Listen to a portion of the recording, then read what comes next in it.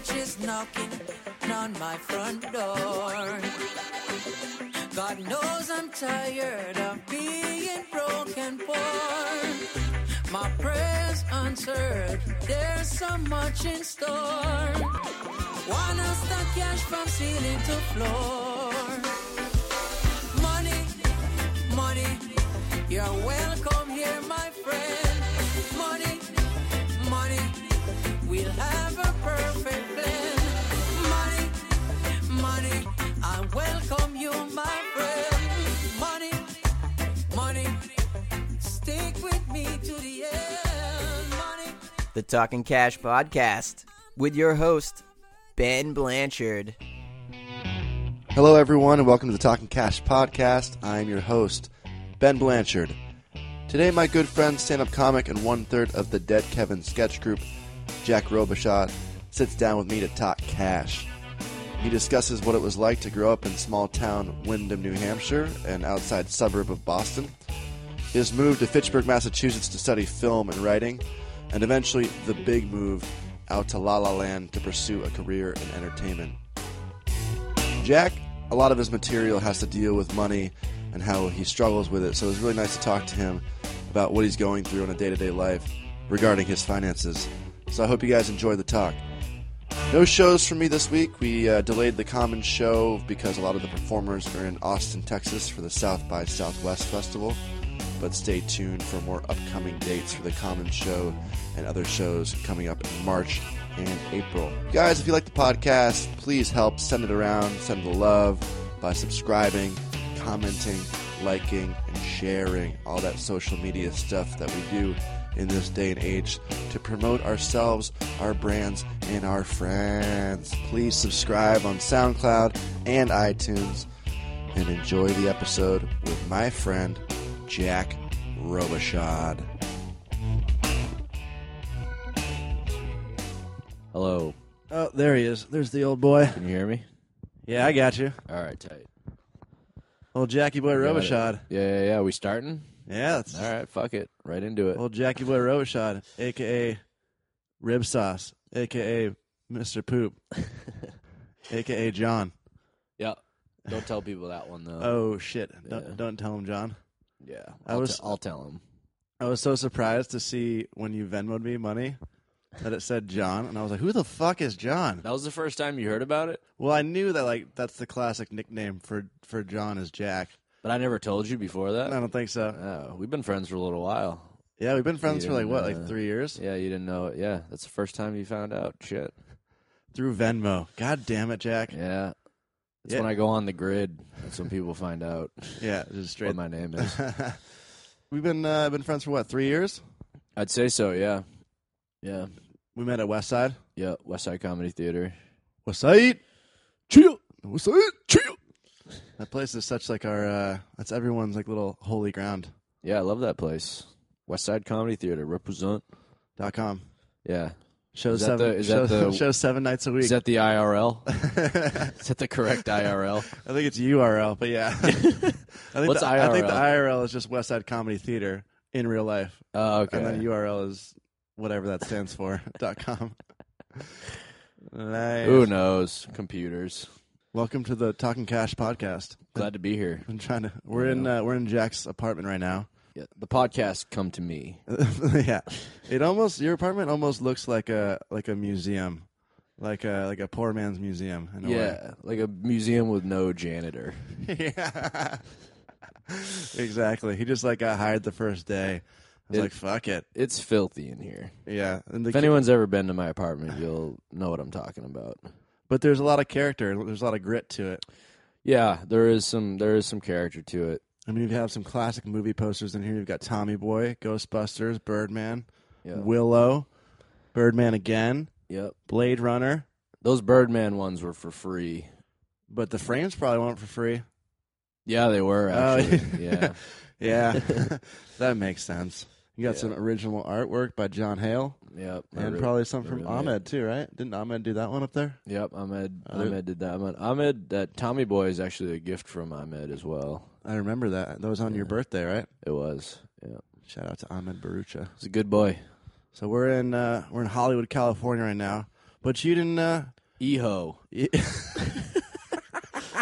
We're in East Hollywood. We're in EHO. we are in EHO. But you weren't always here. We're New England boys. Yep.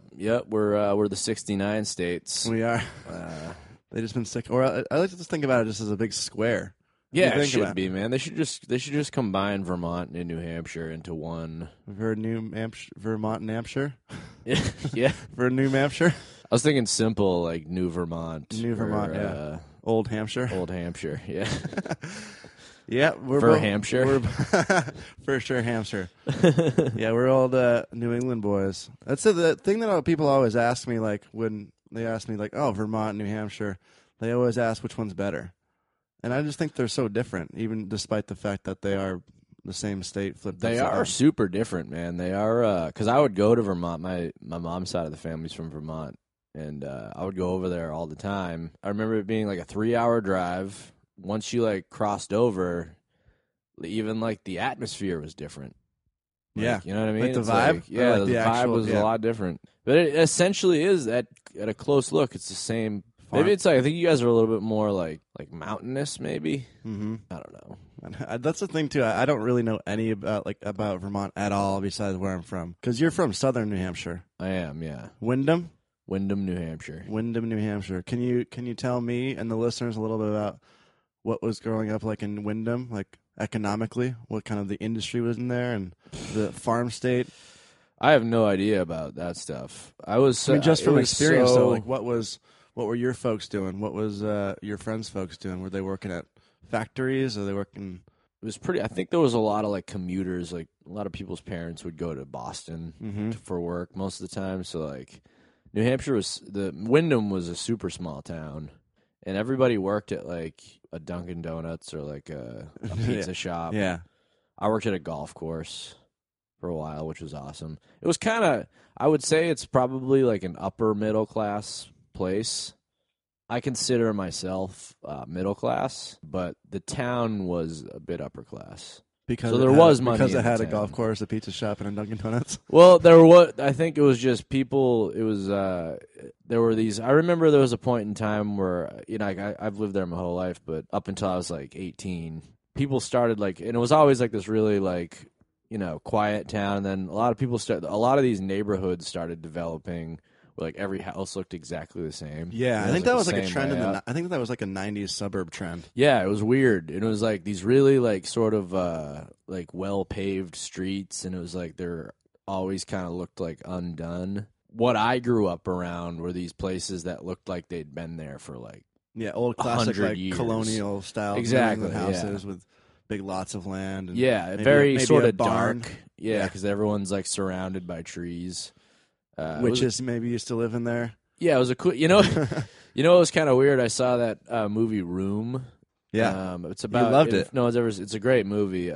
It's about like this guy who kidnaps this kid and this girl, and then he keeps him in like a shed in the backyard. And when you finally see it at the end of the movie, I was like, damn, that's like pretty New Hampshire vibe. Like that was my shed.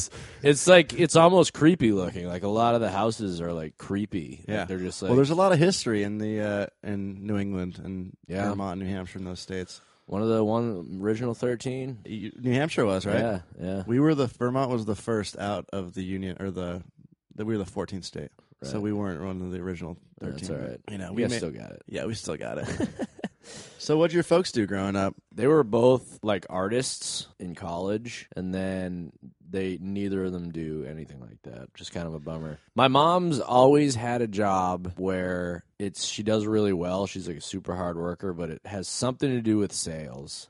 I love that. Like we still don't know. I've never known exactly what it is. Like she's explained it to me. She's like, just use the words like clients and presentation and sales and performance quarterly, and I'm like, yeah.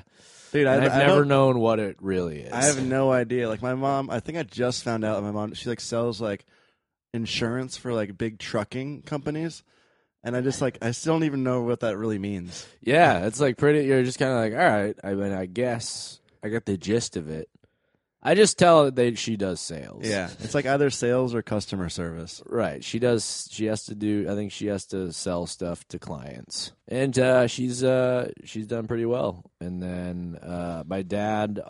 Wait, what are your parents' names again? They have the best names. Mom's name's Connie Constance, and Dad is Doug. What did Doug do? He works at a golf course now, right? He's done that, I think, for the majority of while I've been alive. I remember when I was a lot younger, because he went to NAM. He's a NAMmer. He went to NAM. Seen some shit. Probably. And then he came back and I guess got a job like fixing computers, like the insides of like old computers. Like you know he was what I a mean? mechanical engineer. Yeah, because right now my dad has no clue how to use He a knew like computer. the first. But he knew how to like first take wave. parts apart, and I think he just learned it for a job. And then he got a job at a golf course down the street from my house that it just had gotten built, and he made friends with like the owner and just started to work there. And that's when he started like golfing, which my dad's a pretty good golfer now, and that's like our thing. We golf together. But I remember a time when he first started and he was like really bad. He was like a first-time golfer. Yeah. Well, that's funny because like golf is usually related to wealth and class, but like when you have the connections, you can kind of hop on courses for cheap or for free. Yeah, and I worked there, and there was, I worked in the maintenance department, which I liked better, which is like mowing grass. And then you work with people that work up in the clubhouse too, and it's two different worlds. Because they're dealing with the guests all Right. the time, and you guys are kind of just on your own. Yeah, we get there early in the morning and usually leave by the time a lot of people showed up, because I think they didn't want people to like see us. Was that your first gig ever? Yeah, Working? that was my first job ever. First paid job? Yep. What was the golf course called? The Wyndham Country Club, Ooh, WCC. WCC. So when you were growing up in Wyndham and you have like kind of these people who are commuting to Boston, you know, they're probably working higher level jobs than the people that are in the town. Did you feel like the friends that you had and the families around you were kind of at your same economical level, or do you think that there was a disparity between certain parts of the town? Well, there was definitely. I had a really tight group of friends growing up. I'm still like really good friends with all of them. Essentially the same sort of living situations for everybody, but we did have like a friend who was really rich. Like his parents owned like 5 Dunkin' Donuts. So he lived in a part of town. He's and a it wasn't franchiser. Yeah, and it was weird because like when I talk like richer neighborhoods, he literally lived on like a half a mile long street with a cul-de-sac at the end, and that was where nice houses were. But then if we went to the street over, it would be smaller houses. It was just like one premier street. Yeah. So and that was like sort of one of many. There were more than that, but he lived in like a really huge house with like a movie theater. You know, and then I had like friends that were, you know, not doing as well. I had a lot smaller places. He's got that DD money. Actually, Yeah. It's funny. I actually thought when I first moved out here, there was no Dunkin' Donuts out here, and they're everywhere on the East Coast. And I had that idea. I was like, why don't I just open up a Dunkin' Donuts out here? I think there was like a problem with it where they wouldn't let. Well, there's a lot of LA has a lot of like mom and pop, like individual family owned donut Yeah. shops, I think. Yeah, And that's true too. Yeah. because they're you'll see like DKs or like all those other little smaller Yums. yum yum Yums donuts. yum yum. But yeah, that's crazy that guy can make so much money just off franchising Dunkin' Donuts. Yeah, I mean he owned like 5 of them, and they were like they owned them. Is that the first friend that you were like, holy shit, this is what? Yeah, that's the the. first time I'd seen like a house or had been inside of a house. Do you remember like what you felt like? I remember the smell. The smell was really like different. It was like it was It smelled like cash. like there were like candles and stuff. Right. You could smell like candles. It was just like well taken care of. Yeah. And not that I mean my mom was a clean freak, but there was constantly Like like your house just- probably smelled more like cleaning products, and they had like a fragrance. Right, yeah. Yeah. Or it just like sometimes like houses around there smell like you can just it smelled like cavernous, you know? Yeah. It was like vast. Almost like there was like Secret fresh air. passageways and- Yeah. It had an atmosphere. Yeah, that's always like, I always think about that the first time that you see either way, like excessive wealth or extreme poverty, like how you feel, like because it's so Right. much different than when you like what you grew up with. Because I was kind of middle class, Mm, and all my friends were, but then you have that one friend that you're like, holy shit, on both sides of it. That's like, right. I can't believe people live this way. It was really weird because like I'd have friends that the parents would get divorced or something, and then they'd maybe have like two different places, like their dad's place and their mom's place. Totally. So, like, they lived in the same town, which was kind of funny. Yeah. I never, I had that, and I like never had friends come over to my dad's spot. He only lived like 15 minutes outside of town. Yeah. But he just had like a small apartment. And even back then, like that 15 minutes was still too much to deal with when all of your other friends like lived in the same neighborhood. You know, it was pretty funny too. Like when I was like really young, like second grade, I had a friend who I'm still friends with him to this day. He used to live right down the street from me in like this small house. And then he moved really early on. He moved in like 5th grade to just another house in town. It wasn't necessarily like a bigger house. It was just like a new house, you know? Mm-hmm. Moved to a new house. And then another family moved into that house. And I'm like friends with that kid. I would go to that kid's house when I was like in 2nd grade. And then like years later, I made friends with this kid, went over his house, and I was like, oh, this is fucking Sean's old house. And I'd walk in and like I'd hang out there being like, I've been here like before you were here. Yeah, right? You know what I mean? After high school, after the golf course, I mean, you were at the golf course throughout high school. Yeah. And you're going to college. You're going to Fitchburg State. Fitchburg State College. In Massachusetts. Yep. So when you were graduating high school, were there more options for you for education after high school? Did you have like many schools that you applied to? Were you focused on Fitchburg? Was that a financial reason that you went there? I was like a awful student in high school, like real bad, like 2.5 GPA. Mm-hmm. Like I didn't fail, but just didn't do well. And I thought there was going to be a point that I wasn't going to go to college because I wasn't getting into anything. You know, how many schools do you remember applying to? I only applied to like 4 schools. Yeah, applied to Emerson, which was like that's a reach. Even my mom was like, "Yeah, you're not gonna get into Emerson. Why don't you just take that application money and get yourself a knife?" Emerson, UNH, Keene State, and Fitchburg. Fitchburg was the last one. Keene was like, wasn't it like basically like they paid you to go there? I got rejected from Keene, and yeah, people were like, "You'll get into Keene." I was like, "Yeah, I know," and then I just didn't get into Keene. And then luckily, Fitchburg State accepted me. They took you in. Yeah. I think it was one of my teachers told me that because I think they picked because I went for film, and I wrote like a really like heartfelt sort of like essay on just like what I liked about like movies and stuff. And I think that probably helped. I think the essay usually gets you in if you're it on, was one of the cusp. teachers, one of the guy. It was like whatever for the department. I forget what it's called, like the dean of the department or something. That like kind of they have to go through the film admission letters, you know, and one of them was like commented, like he told me after, like he's like, "Oh yeah, I remember your essay," and I was like, "Oh cool." So were your folks helping you out with the tuition? Somehow I got an in-state, and I'm not from Massachusetts, right. but I got like not a scholarship, but a discount, like a grant or something. Yeah, well, just like a disc. Yeah, it's like if you it's live so in. Funny hearing the word discount. But I think I was so close to college it. half off from Tuesday to Friday. Yeah, seriously, it was weird, but it was such a cheap school. So it was like a super cheap school. But my mom paid for everything. I have no loans or anything. That's awesome. But it was a really cheap school. I think I probably went each semester was like between $800 and $1,500. It was super cheap. That's it? Yeah, it was super Oh cheap. my god, that's fantastic. Like I have no student loans. It's all paid off. That's awesome. Yeah. Because everyone that I've had on here that's gone to college has insurmountable student loan debt. Yeah, and I mean that's because Fitchburg was like but it was a state school and it was super small, and I honestly I wasn't gonna spend money on like I wasn't gonna get into like a big college, but even if I did, like I was like, I'm not like a good student. I don't even know if I can stick this. I don't know if I can hang. Yeah, but you did. So my mom was like, my mom was like, you're going to fucking college. No matter what, like somehow you're gonna go to a college. Yeah, I was like, all right. It's funny how that generation they put so much emphasis on college. Yeah, like it was like I remember it being really intense. Yeah, I think it sort of changed when we got out.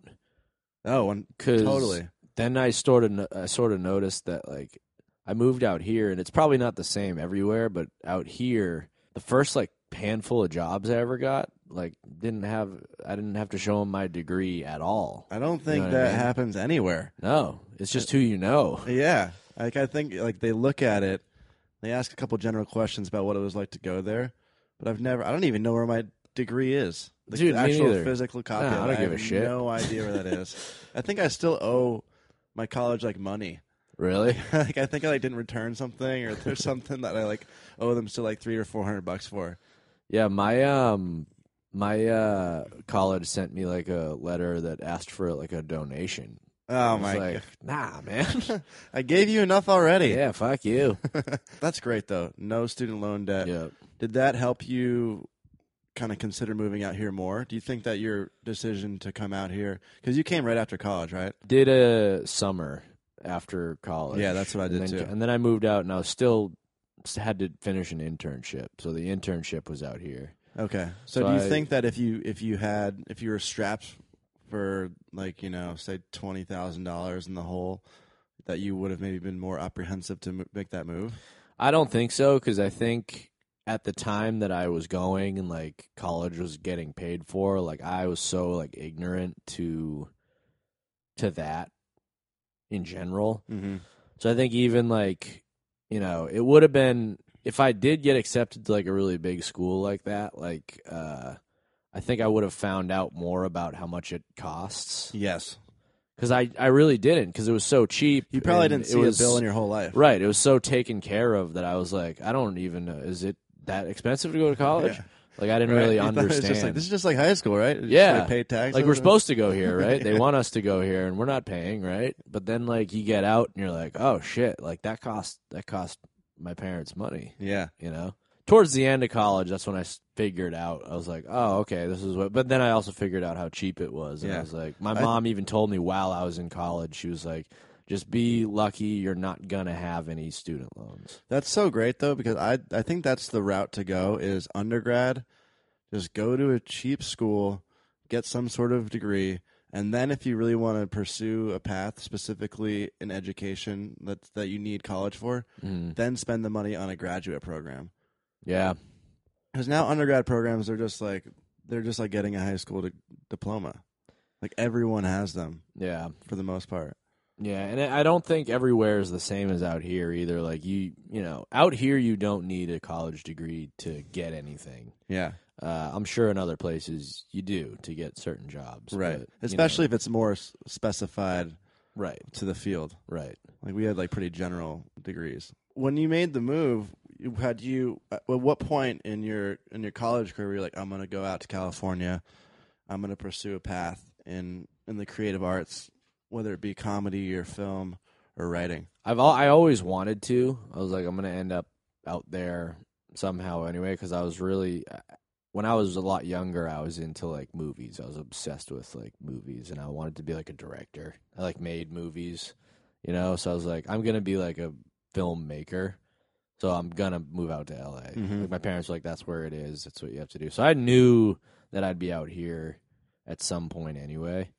And then in college, it got serious when I started talking to people about like an internship that you'd have to do, and then you'd hear about people that moved out here that were like seniors, and they were like, "Oh, you hear he's like working on this thing," and you see all these pictures like on Facebook of them like at Like on sets and stuff? yeah, and you're like, rap "What? parties and- That's fucking. You can actually go there and do that."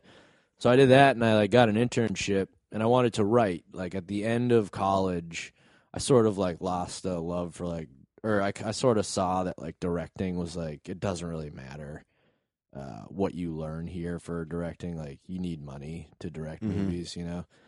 But then I got really into writing. Like I took a script writing class, and I like really got into it. So I was like, I think I'm gonna focus on that. And I got like an internship at this like it's called Copelson Entertainment. Like my guidance counselor was just this old dude who like he'd been doing it for years. So like it was every like reference was super like Yeah. old, you know. He was So like connected in the he was 70s. like, check out, you're gonna go to Copelson, and he's like, they're famous for The Fugitive, and like all these like early Yeah. '90s like thriller movies. Yeah. And I was like, all right, whatever, sure. So I like got that internship. Now they're just doing like video on demand stuff. And Yeah, exactly. And I should have taken, the route like my roommate John went, because I went to college with him. He's a DP. he just like he said fuck you to them and just like called like places he could find online out here that like did more specifically what he wanted to do, and he had like a way better internship. You know, he just came out and like actually worked. But it was still really cool. I got to like read scripts and like do coverage on them, and like I learned a lot from just reading them, like how the it structure works and the structure, and so it was really good. But like I didn't, you know, it's crazy how long ago it was. Like thinking about it now, it was like 8 years ago, but I just like I didn't know anything about this place, you know. Like I don't think anyone really does when they first come out. Like I think I visited for a week, and I was in Palos Verdes, which isn't really even in LA. Yeah. But I just remember being like, I need to be out here at some point. Like it's so awesome out here. And then once, you know, the writing and the comedy stuff started getting like kicking in, and I was like, all right, let's finally make the move out here. Mm-hmm. When you get out here, you don't know anything or anyone really. Well, it's funny because I lived in basically I got picked up from the airport, and two friends that I went to college with were nice enough to like let me live with them for free for a little while. So I like lived in like West LA, kind of like almost Santa Monica, and lived there. Didn't have a car the whole internship, so I just would like walk around. And this is West LA. At that point, like I thought that was like Hollywood, like Los Angeles. I was like, this is Los Angeles, this little area right here. right. And then like we'd start driving around to other places. I started realizing that like Hollywood was way different, and like these different areas, you know. Santa Monica was probably like the first different place I saw. I was like, oh, this is like way bigger, you know. Yeah, it's expensive. So when you made the move from East Coast to West Coast, did your folks help you out? Did you have some cash saved, or how much did you have saved when you moved out? Well, I started working when I was like 14, and you know, when you're younger and living at home, you can save much money. Yeah. Like a lot of money is like $20, right? You know? But then after a while, I started like really working because I knew I was gonna move out here. So I was like, and that's when I took the summer off before I came out for the internship. Mm-hmm. So I took the summer off, worked like 2 jobs. I worked at a restaurant, and then I worked at the golf course too. Saved up like $10,000. Yeah, that's exactly what I moved out here with too. Yeah, so I got $10,000, and which I've never had again. Since then. That's the only last and only time I had $10,000. I moved out here with $10,000. Did the internship. I went back home after the internship, just to like. I was like, I think I'm gonna move. So I went back and like got my car. Or my mom gave me her car, actually, because my car died while I was out here for the internship. Right. Like, my dad was, like, sending me photos of it, like, getting, like, towed away. But the car was awesome. That was the Prelude that I was telling you about. Yeah, the Honda Prelude. The Honda Prelude. Bought it for $450 off of my friend. But then my mom was like, you know, we're moving to Florida pretty soon. You can take my car. And I got 2 friends, and I drove out here.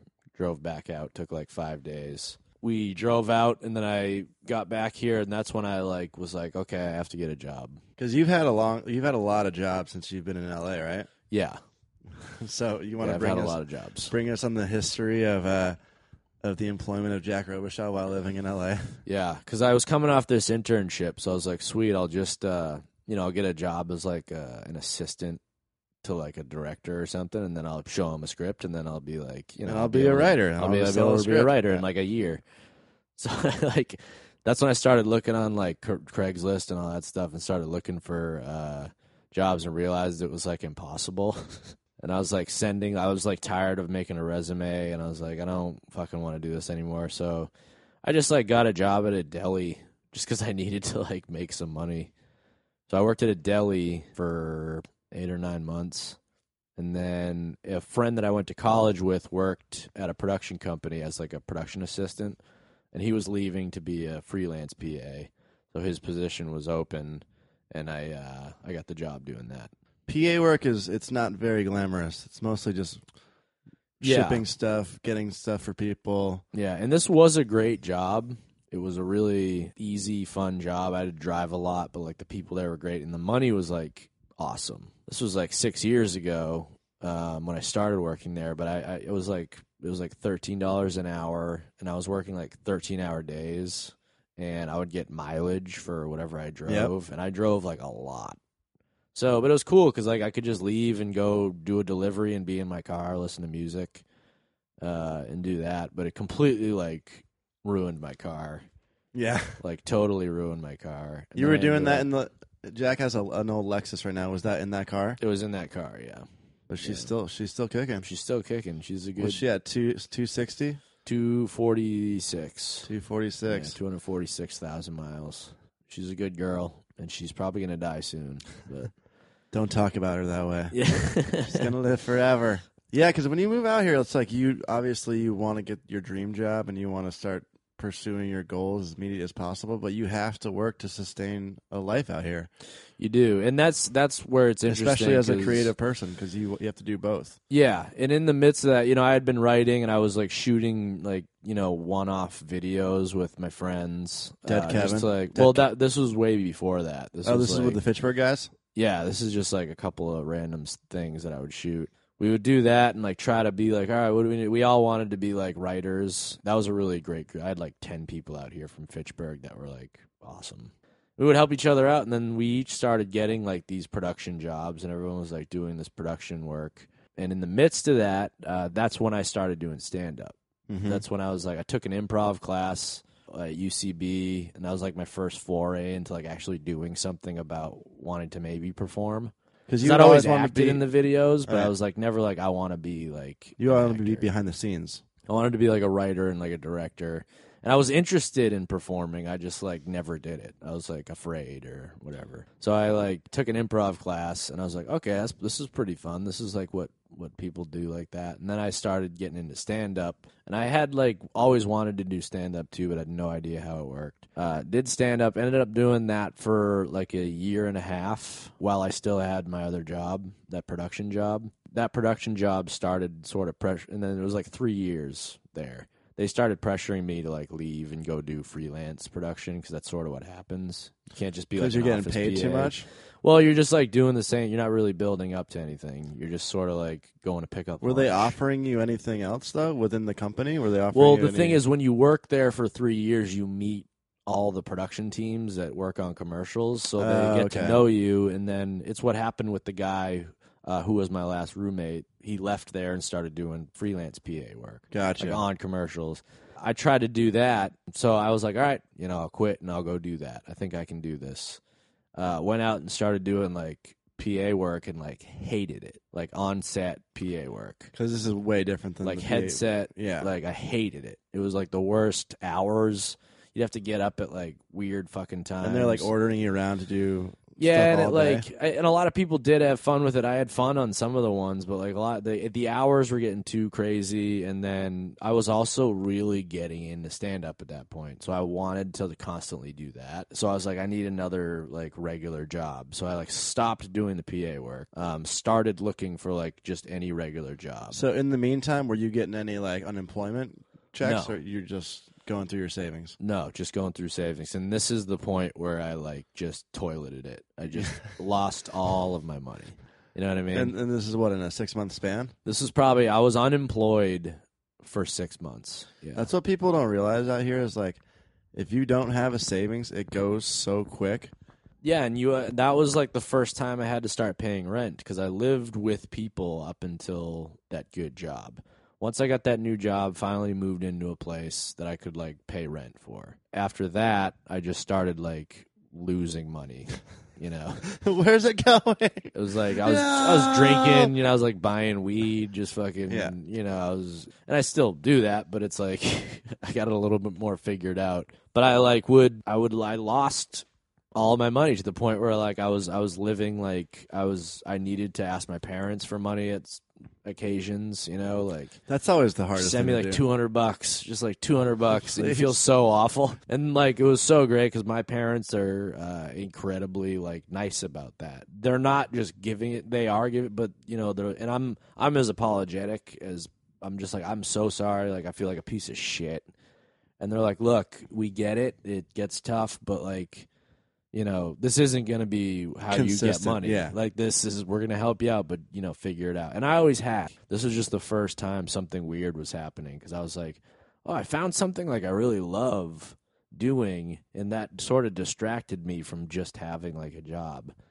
So there was like a lot of stress with that, looking for like any job. So I ended up just like reaching out to a friend about another production job. I was like an in-house production job. So like the one that I quit.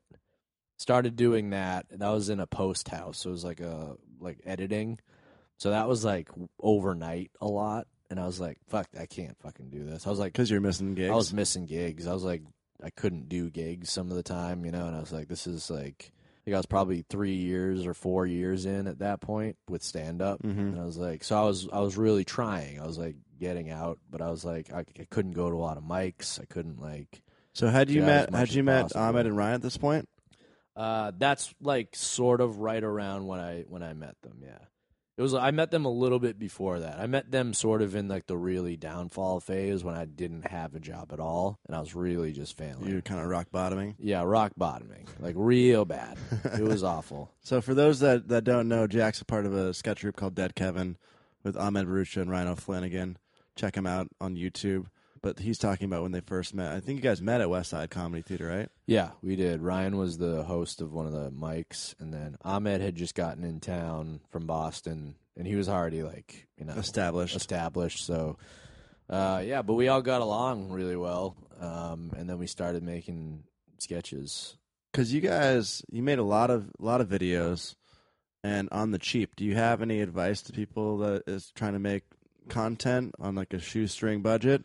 Well, if you have someone to shoot it, that's really all that you need. You don't need anything else. If you want to write it, go ahead, but sometimes you don't have. Just find people that you really sort of vibe with. Whatever you want to do, you just find people that you like work well with, and then it'll be easy to just like make something. Don't overthink it. Just simplicity is key. Simplicity, yeah.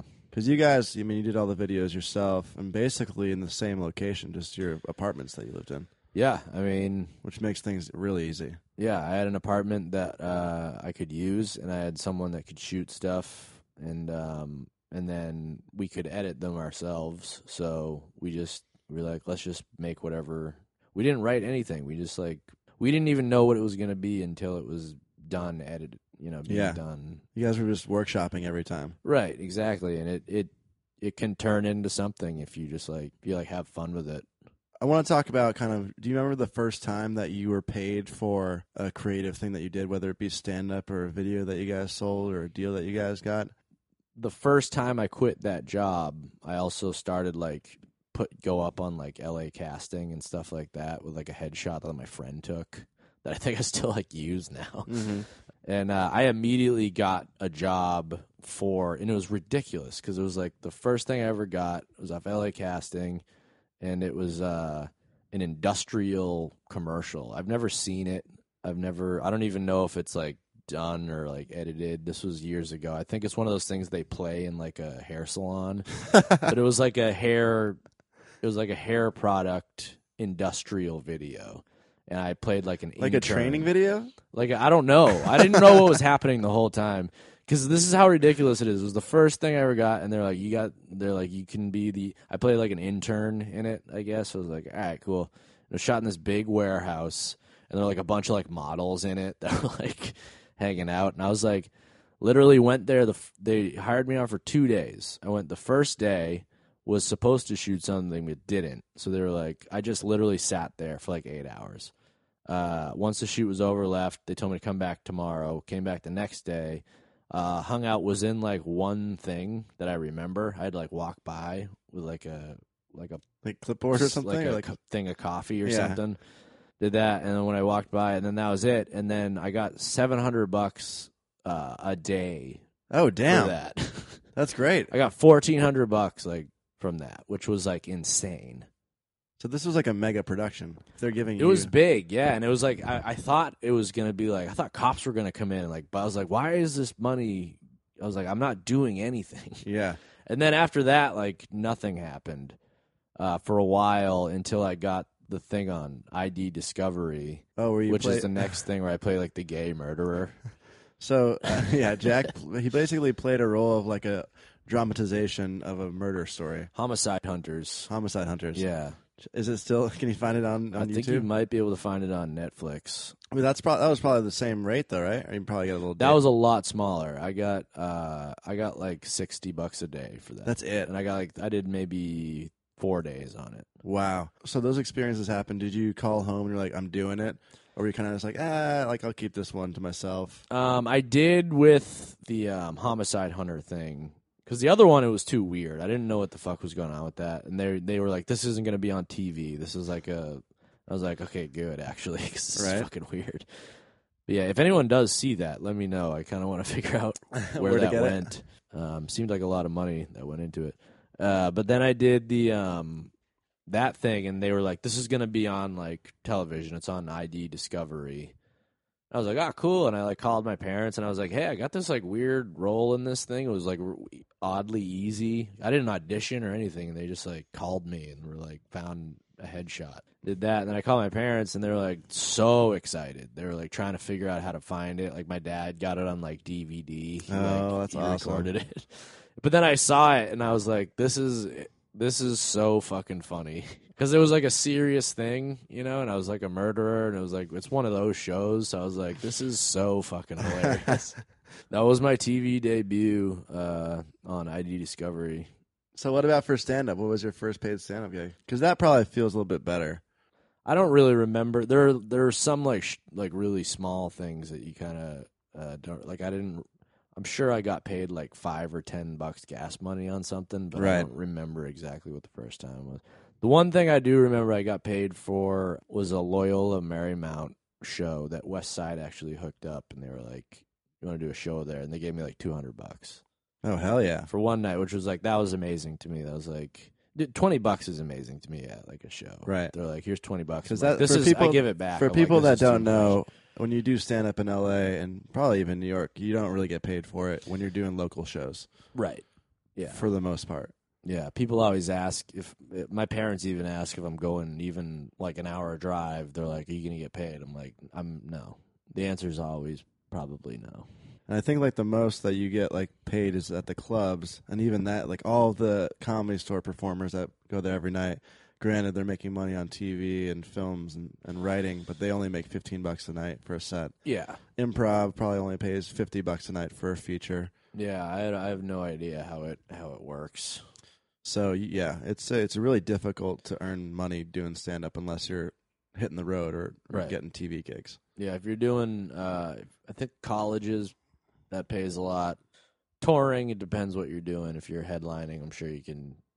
People make a living off of that. Right. Do you want to, that's actually a pretty good segue. Do you want to talk about because you guys went on a couple tours. Because you did one in New England. Well, because we all, the three of us do stand-up primarily. We all make these videos, but we all do stand-up. We prefer stand-up, like, live.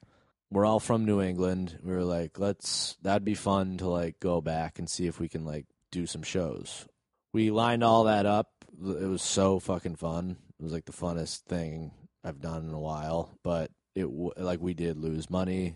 It was hard. It was like a lot of traveling, but that does not pay a lot unless you have a pretty big following. Right, exactly. It was really hard to fill places. Even if people do say they are a fan of yours or anything like that, it's like still like impossible to like get everyone in one place and coordinate people's schedules. Exactly. But luckily for most of the shows we did, that New England tour was we knew a lot of people that we grew up with and everything that came out. So it was like friends and family. And I think you guys made some money at the Burlington show, right? Yeah. Yeah. And we did, I think, well, the probably thing is, broke even with like everything. we all flew out there too. So like we had to pay for that ourselves. And the money we made doing the actual shows was pretty good money, but it virtually like we were even. Everything because of included. What we spent. Yeah. I mean, you got to think about everything: food, right, lodging, gas, all that stuff. Right. And it's agents taking their cut when they don't deserve it. Yeah. And it's sacrifice too, because like we did that, but then right before we left for that, Ryan and I found out that we're going to Montreal after that for Just for Laughs. Literally like 4 days after we would get back. And Ryan, you were an hour and a half away from right. And Montreal Ryan had a job. and he tried to take like the 2 weeks off and pretty much just got fired. Yeah. They were like, you can't do that. You can't take that much time off. Yeah. So Ryan kind of at that point had to be like, oh, tour in Montreal or like have a job when I get back. And he was like, well, all right. But So you have to. Those are the well, that was the sacrifices. thing. Like he essentially lost his job, which that it sucks, but it's kind of just like he went on both of those trips knowing that he was just not going to have a job when he got back. Yeah. But you have Which to is kinda because brutal. that's what that's what you come out here for. Oh yeah, I mean he's not going to not go. Yeah. But Jack is still doing stand-up, still writing, still doing the video stuff, and it's all great. He currently also works at my favorite bar in L.A., the Commons Ale House. yep. And so I take the end of the podcast to kind of talk about some like hypotheticals and your own personal viewpoints about money. At the bar, we deal with a lot of. You hooked this job up. I did Yeah. hook it up. Yeah. But at the bar, as a patron and also as an employee, you deal with a lot of strange homeless people who are, heavily impoverished, who don't have anywhere to go. So I like to ask people sometimes like what their viewpoint is on charity and kind of the homeless population and what you think some of the root problems are in those subjects. Damn, that's like some heavy shit. This is a comedy podcast. I don't know what it is. I'm still trying. I label it as comedy just because I have comedians on it, but it's about money, dude. So we're trying to talk about some real issues at the end here. I think like all homeless people are, magical, and Just little fairies roaming the earth. no, it's a bummer, man. It's a bummer that there are homeless people. That's Right. that sucks too. But I think a lot of it has to do with mental illness, and I don't know. Well, I mean, I guess more specifically, like the charity aspect of it. Like what do you feel like when you get asked to donate money or donate food or donate a cigarette? When you hear it constantly throughout the day, do you get biased towards certain people that ask you that? Do you give to some and not to others, or is it just how you're feeling, or do you give to nobody? Well, I mean, you've seen how it is around that area. Right. There's all walks of life for that. You'll get people that are they're just people that don't have a home, and they're just like, it's like, sure, I'll help someone out. I'll give somebody, a cigarette. I mean, to be honest, if a homeless person asks for change, I usually don't give it because there's like a weird thing in my mind where it's like, I don't have any money. This would be a good thing. I don't know what they're going to spend it on. I've done it before where I've given food to homeless people. Like I worked at the production job I had would order lunch a lot. And they'd have like a ton of leftovers. Like they'd go to like delis and they'd get like, there'd be bags of like meat, just like sandwich meat that would just stay in a fridge. And there was an alleyway in the back where there were a lot of homeless people walked by. And I would just give them bags of meat. Yeah. But Meat it was bags, meat bags. Come and get your meat bags. But it was really weird, man, because if it was like a couple homeless people walking by, like you got to bring that shit to a shelter or something where it's like Regulated? organized and Yeah. regulated. Because like I've given it to people. I've taken bags of meat and food home from that work, and there were homeless guys in an alleyway behind where I lived, and I would literally see them, and I'd be like, "Hey, do you want some like food? Do you want like a bag of food?" And they'd just be like, and they were too crazy, or like it's not what they're looking for. Right. all the time. I've had that happen to me too, where I've offered a meal and they've like totally denied it. Yeah, they because- just like don't really want it. I think and you don't really know what they want. You Right. know, it's just they're in a very shitty situation, and we've been in a situation where there's like people are very aggressive about it, and it's if someone asks for change or a cigarette, and you're like, well, I don't have either of those, and they fucking remember that guy. Yeah. We had a guy come up to us and just ask for a cigarette. We're like, we don't have any cigarettes for you. And he was like, you fucking rich ass UCLA motherfucker. And he had like a bag of food. Yeah, he had a bag of food. I and, think like, he had like multiple bags. Like he was set, but he was it's just uncalled for. It's like, I'm sorry, I'm not going to just give you. That's the thing where it's like when they get entitled, it's like why do I need to be the person that's giving me this? It's like I'm not doing well. I'm not. Yeah, I don't have a lot of this stuff either. Like I'm not homeless. I'm not. I'm not. Which is I'm. thankful So for. very thankful to not Yeah. be homeless. But like Just a few, I'm also like yeah. not. I You're don't like have a few steps away. Like you're Yeah. not that far off. exactly.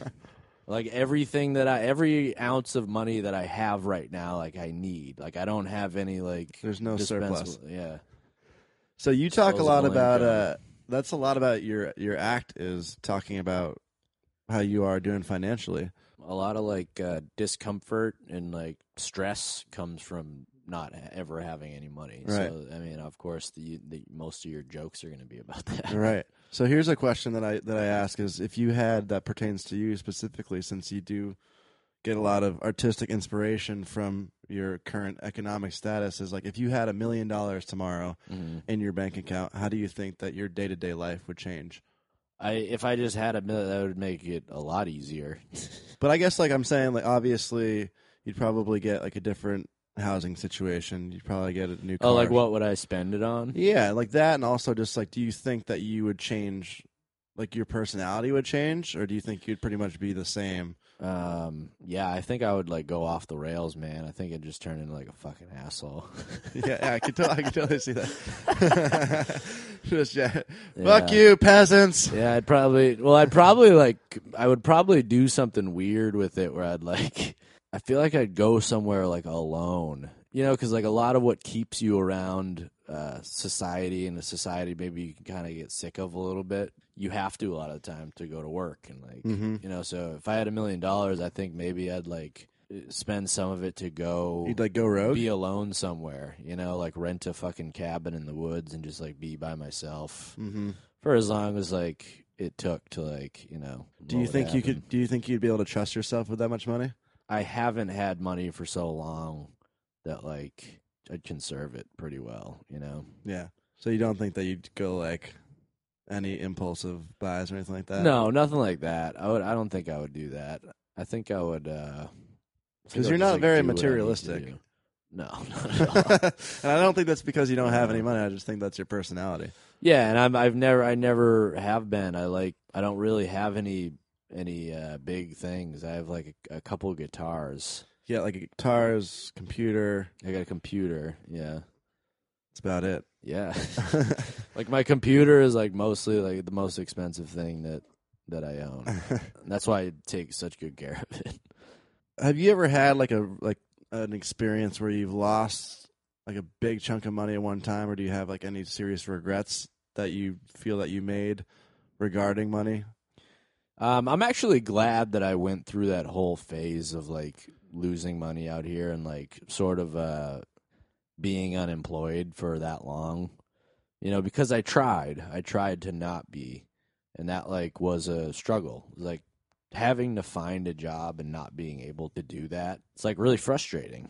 It's really, especially like you went to college, they're sort of guaranteeing that you're going to get a job. They're like, if you that's here, the promise. If you go to this place, then once you get out, you'll get a job. And I went to school for fucking film, which is like you're not gonna get a film job just because you're gonna have to work somewhere you don't want to work and work your way up through these ranks. But it's like that's not. I went to like school for art, which is you know it's stupid. It's stupid to do. It's stupid to go have an education about art. Like there shouldn't really be that. You should just go learn about it yourself. That's funny you say that because I had my buddy Nick just did the podcast, and he went to school, Cleveland State School of Design and Art. He said the same exact thing. Well, everybody, because they get fucked when you get out, you know? If you go to school to learn about art and you're an artistic person, you're not going to want any job. Exactly. That's how it is. Like, you just want to do art. That's what you want to do, which if you can get paid for it, that's awesome. But, like, there's no, like, 9 to 5 job where you're going to be, like, artistically fulfilled. Yeah, because it's going to be a corporate structure no matter what you do. Because of that, it's really hard to get jobs because there's, like, you know, 1 million people out here, and it's, you know... competitive. It's very competitive, and if you didn't really have a great GPA or anything, or if you don't... That's why you really always have any lie. Experience. Yeah. That's why you always lie. Or start doing stand-up. It's free. Yeah, exactly. Nobody tells you can't go up and do it.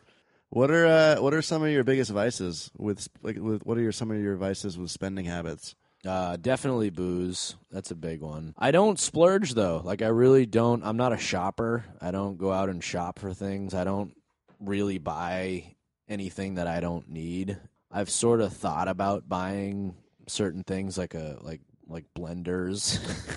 Just like appliances. Yeah, like maybe appliances that would make stuff a little bit easier, like pots and pans, but I like don't even do that. So it's really like probably the biggest vice I have is drinking, whether it's going out to a bar and drinking or buying like beers a lot. You know, I buy a lot of weed too, which actually isn't as expensive. That lasts a little bit longer. Yeah. Booze is the one that you're just like, here's You're literally $50 pissing it away for something that's going to go in my body and leave it by tomorrow. Yeah. You know? Yeah. There's like $50 for that. Oh, don't I know, brother? Yeah, man. Don't I I know it. So with where you are currently in your finances, do you ever feel like you seem pretty comfortable in your own skin, but do you ever feel like embarrassed about where you're at? Because I know we've talked about ex-girlfriends that we've had who come from families of money and how kind of that makes us feel and like that like weird Well, I dynamic. think it's not even, it's like, I know a lot of people that are like that. Like they're very, I still know people that are, that I grew up with that have never really had to like work. They'll basically, they're funded by their parents, which is like, I've met some people that like are really have a really interesting view on it. I've heard people say that like, oh, I'm not going to go out and get a job because my parents are paying for it. They're like, why would I take that job away from someone else that might like need that job? It's like, that kind of makes sense, I guess. And if you're like, you know what? You should like volunteer at least or something, right? Like, yeah, and I mean, I used to have this like really, when I was a lot younger, I used to have that mentality of it being like fucking people don't have to fucking work. Like it's so like you were shitty. jealous or I was just kind of like, I was envious and like kind of like, I also was just like, man, like that's not fair. But then after a while, I was like, I had it really great growing up. yeah, you know? everyone's situation's different. Like I worked, my parents made me work, but my family never was like in the dirt. You know, my parents stayed together. They really worked hard and they kept the place comfortable, you know? They got me through college, you know? Always And food that's on the like- table, always, yeah. Exactly. So I was like, I have nothing to like, Pool parties. yeah. And it's like, I don't really have anything against that where it's like, oh, I don't have that sort of attitude about it anymore, or this fucking person's not fucking working. Like, that's bullshit. It's like, you know what, if they don't want, there's so many fucking people on earth that it really doesn't matter. There are people doing like a lot worse things, you know? Yeah. I don't know. With me in that situation, I just felt, and it's probably in my own perception, but I always just felt like unwelcomed in a weird way because I could never relate to how those people live, despite the fact that they were super nice people and in reality welcoming. I was just like, how am I ever going to match that? Like what, potentially down the road, how am I going to provide for this person like their parents provided for them? Yeah, that's my thing. Because you've like, talked about like relationships and being uncomfortable getting in them because you don't have right, like, and I think down the road. And I think it's also like I wouldn't call it a discomfort, but it's just a knowledge because I am very I don't have shame for the amount of money that I've like the lack of money that nor I've should had. you. Like I think it's it's my fault. I could have I had a good upbringing. I could have, gotten a job somewhere and like saved up a lot of money and like But I think what you're doing is more work- admirable. That's what I mean, and it's like we're all in the same boat. We're all doing that. We're all like we all chose to take this route of like trying to be like an entertainer or an artist. It's like, yeah, you're not going to have any money. Like that's fine. But I think, some people do view it as like something that isn't, if you're in a relationship and then it gets down the road, and you still don't have any money, that's a little bit, That can probably wear thin on it can wear thin on but it also like, the person could be cool with it too. Mhm. You never really know. I basically just can't get like a girl pregnant. That's the biggest thing. Oh my god, that's so Like, funny. that's where it comes into play. Yeah. Where like I don't have any money. Do you want to? This is going to be bad Yeah. because I don't have any money Yeah. for that. Because the way I live right now, it's very just to keep myself alive. And You can only support yourself. right. You hear that, ladies? If you ever hook up with Jackie Boy, make sure he puts it on. He puts on a nice old rubber. He'll be taking the pill because he can't have any kids right now. Cannot. All right, we're getting to the end here. I usually wrap it up with more of a grandiose political question. This is a big topic right now in politics. Is the overall disparity between the classic 1% and the rest in the middle class and everything like that. Mm-hmm. I don't know how in tune you are to politics, but this could even be something that's your own personal thing without knowing too much about policy. But how do you think America and the world abroad can get more harmonious economically without, having that huge gap between the super, super rich and everyone else who's struggling for wage jobs? The apocalypse, man. Yeah, you think you just got to press the gonna reset button? I don't think. Do you think we're getting to that point though, or like seriously, like of like a to revolution? an apocalypse? Well, it wouldn't necessarily have to be the dramatic everyone dies apocalypse, but a version of that where it is a revolution, where it could be a systematic apocalypse. Yeah, I think it's fun. It's a sort of a fun thing to romanticize about, and I think it's like it'd almost be funny if there was something. But I don't know, man. I feel like it's sort of always been like this whole 1%. The rest of it, I feel like that's people started talking about that. That's how it's been for like a long time. I mean, yeah, I think you can even go back to medieval ages, and it's that way. It's always gonna be this way. There's nothing anyone can really do about it. It's never gonna even out. That's that's anarchy, or whatever, communism. It's and that's there are ideas of communism that I've heard that I'm like.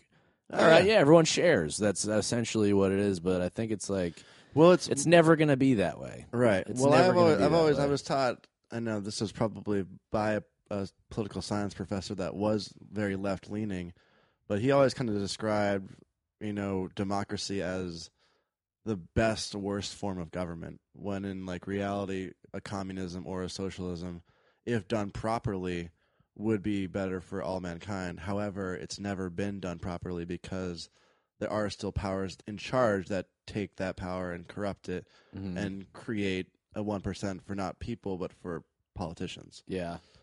And it's it's constantly, we're growing at an insane rate. There's overpopulation's always been a thing that I've always thought about. There are too many people. Mm-hmm. Especially in big cities where everyone's on top of each other. There's too many people. So it's getting to the point where I don't think anything's close to cut and dry, and there are always going to be things that aren't harmonious, and it's always going to be, the more there are, the messier it gets. Yeah. People can talk about sort of a fix to all of it or whatever, but I don't know, if we just keep growing, it's just going to, it's just going to get worse. Don't have babies for Jack's financial problems. Real bummer thought process. And also for the world's problems. Just stop having kids. Yeah. Jack, what are you at on Twitter? Jack Robichaud? At Jack Robichaud. It's funny on Twitter. Check out Dead Kevin on YouTube. Jack Robichaud on YouTube. Check out Bad Clones, one of my favorites. Yeah. Thank you so much, dude, for sitting down and talking to me on the Talking Cash podcast. Yeah, man. Good times. All right, let's do some writing. Cool. What a good talk with my friend Jack Robichaud. We always say to each other, another one in the books when we talk about stand-up sets, so there's another podcast in the books right there. One more time, thank you for listening, and if you like the podcast, please subscribe to it on SoundCloud at www.soundcloud.com/TalkingCashPodcast, and also on iTunes. You can find it there on the app. And tell your friends about it if you enjoy it. We want more listeners. We want more guests to keep this thing going. So once again, tune in next week for another episode of the Talking Cash podcast. And remember that money is meant to be spent.